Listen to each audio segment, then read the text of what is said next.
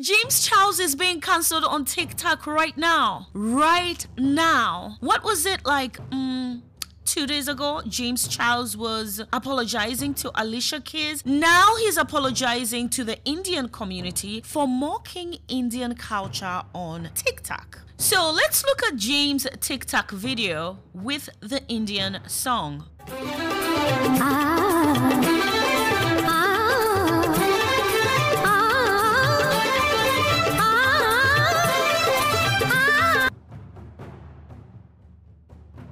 I have an opinion, but before I tell you, some people found that TikTok video to be highly offensive. They're mad with James, not only that he used a highly respected Hindu song in his TikTok video, but also for the filters and him laughing. It seems, or he comes across like he's mocking this Hindu culture. I read that this song is about 1,000 years old.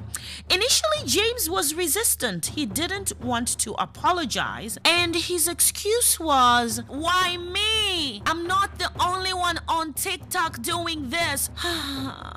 I think James doesn't understand that he's no longer just anybody.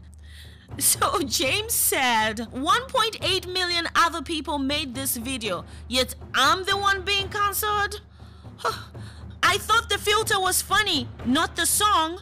The singing is impressive as hell, but I deleted the video because I obviously didn't mean to offend. Clearly, there's no apology there. He really doesn't feel like he did anything wrong. He just deleted the video, basically saying, shut the F up and move along. So what do you guys think? Do you think he's mocking the Indian culture, specifically the Hindu culture in his video? I don't think so. I mean, this is what people do on TikTok.